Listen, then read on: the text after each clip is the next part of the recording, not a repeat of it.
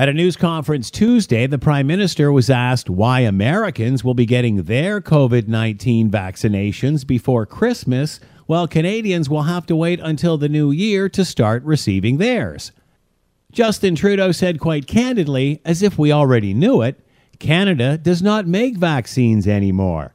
And the countries we will buy it from will naturally start vaccinating their own citizens first. We'll come after, and rightly so.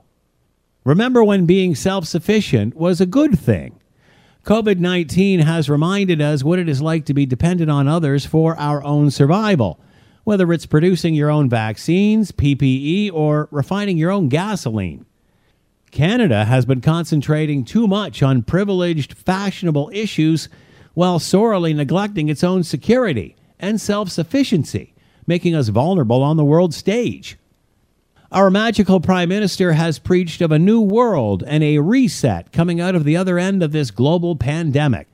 Hopefully his utopia includes being able to look after and support ourselves, rather than simply bragging about how great we are as we rely on others to do our dirty work. I'm Scott Thompson.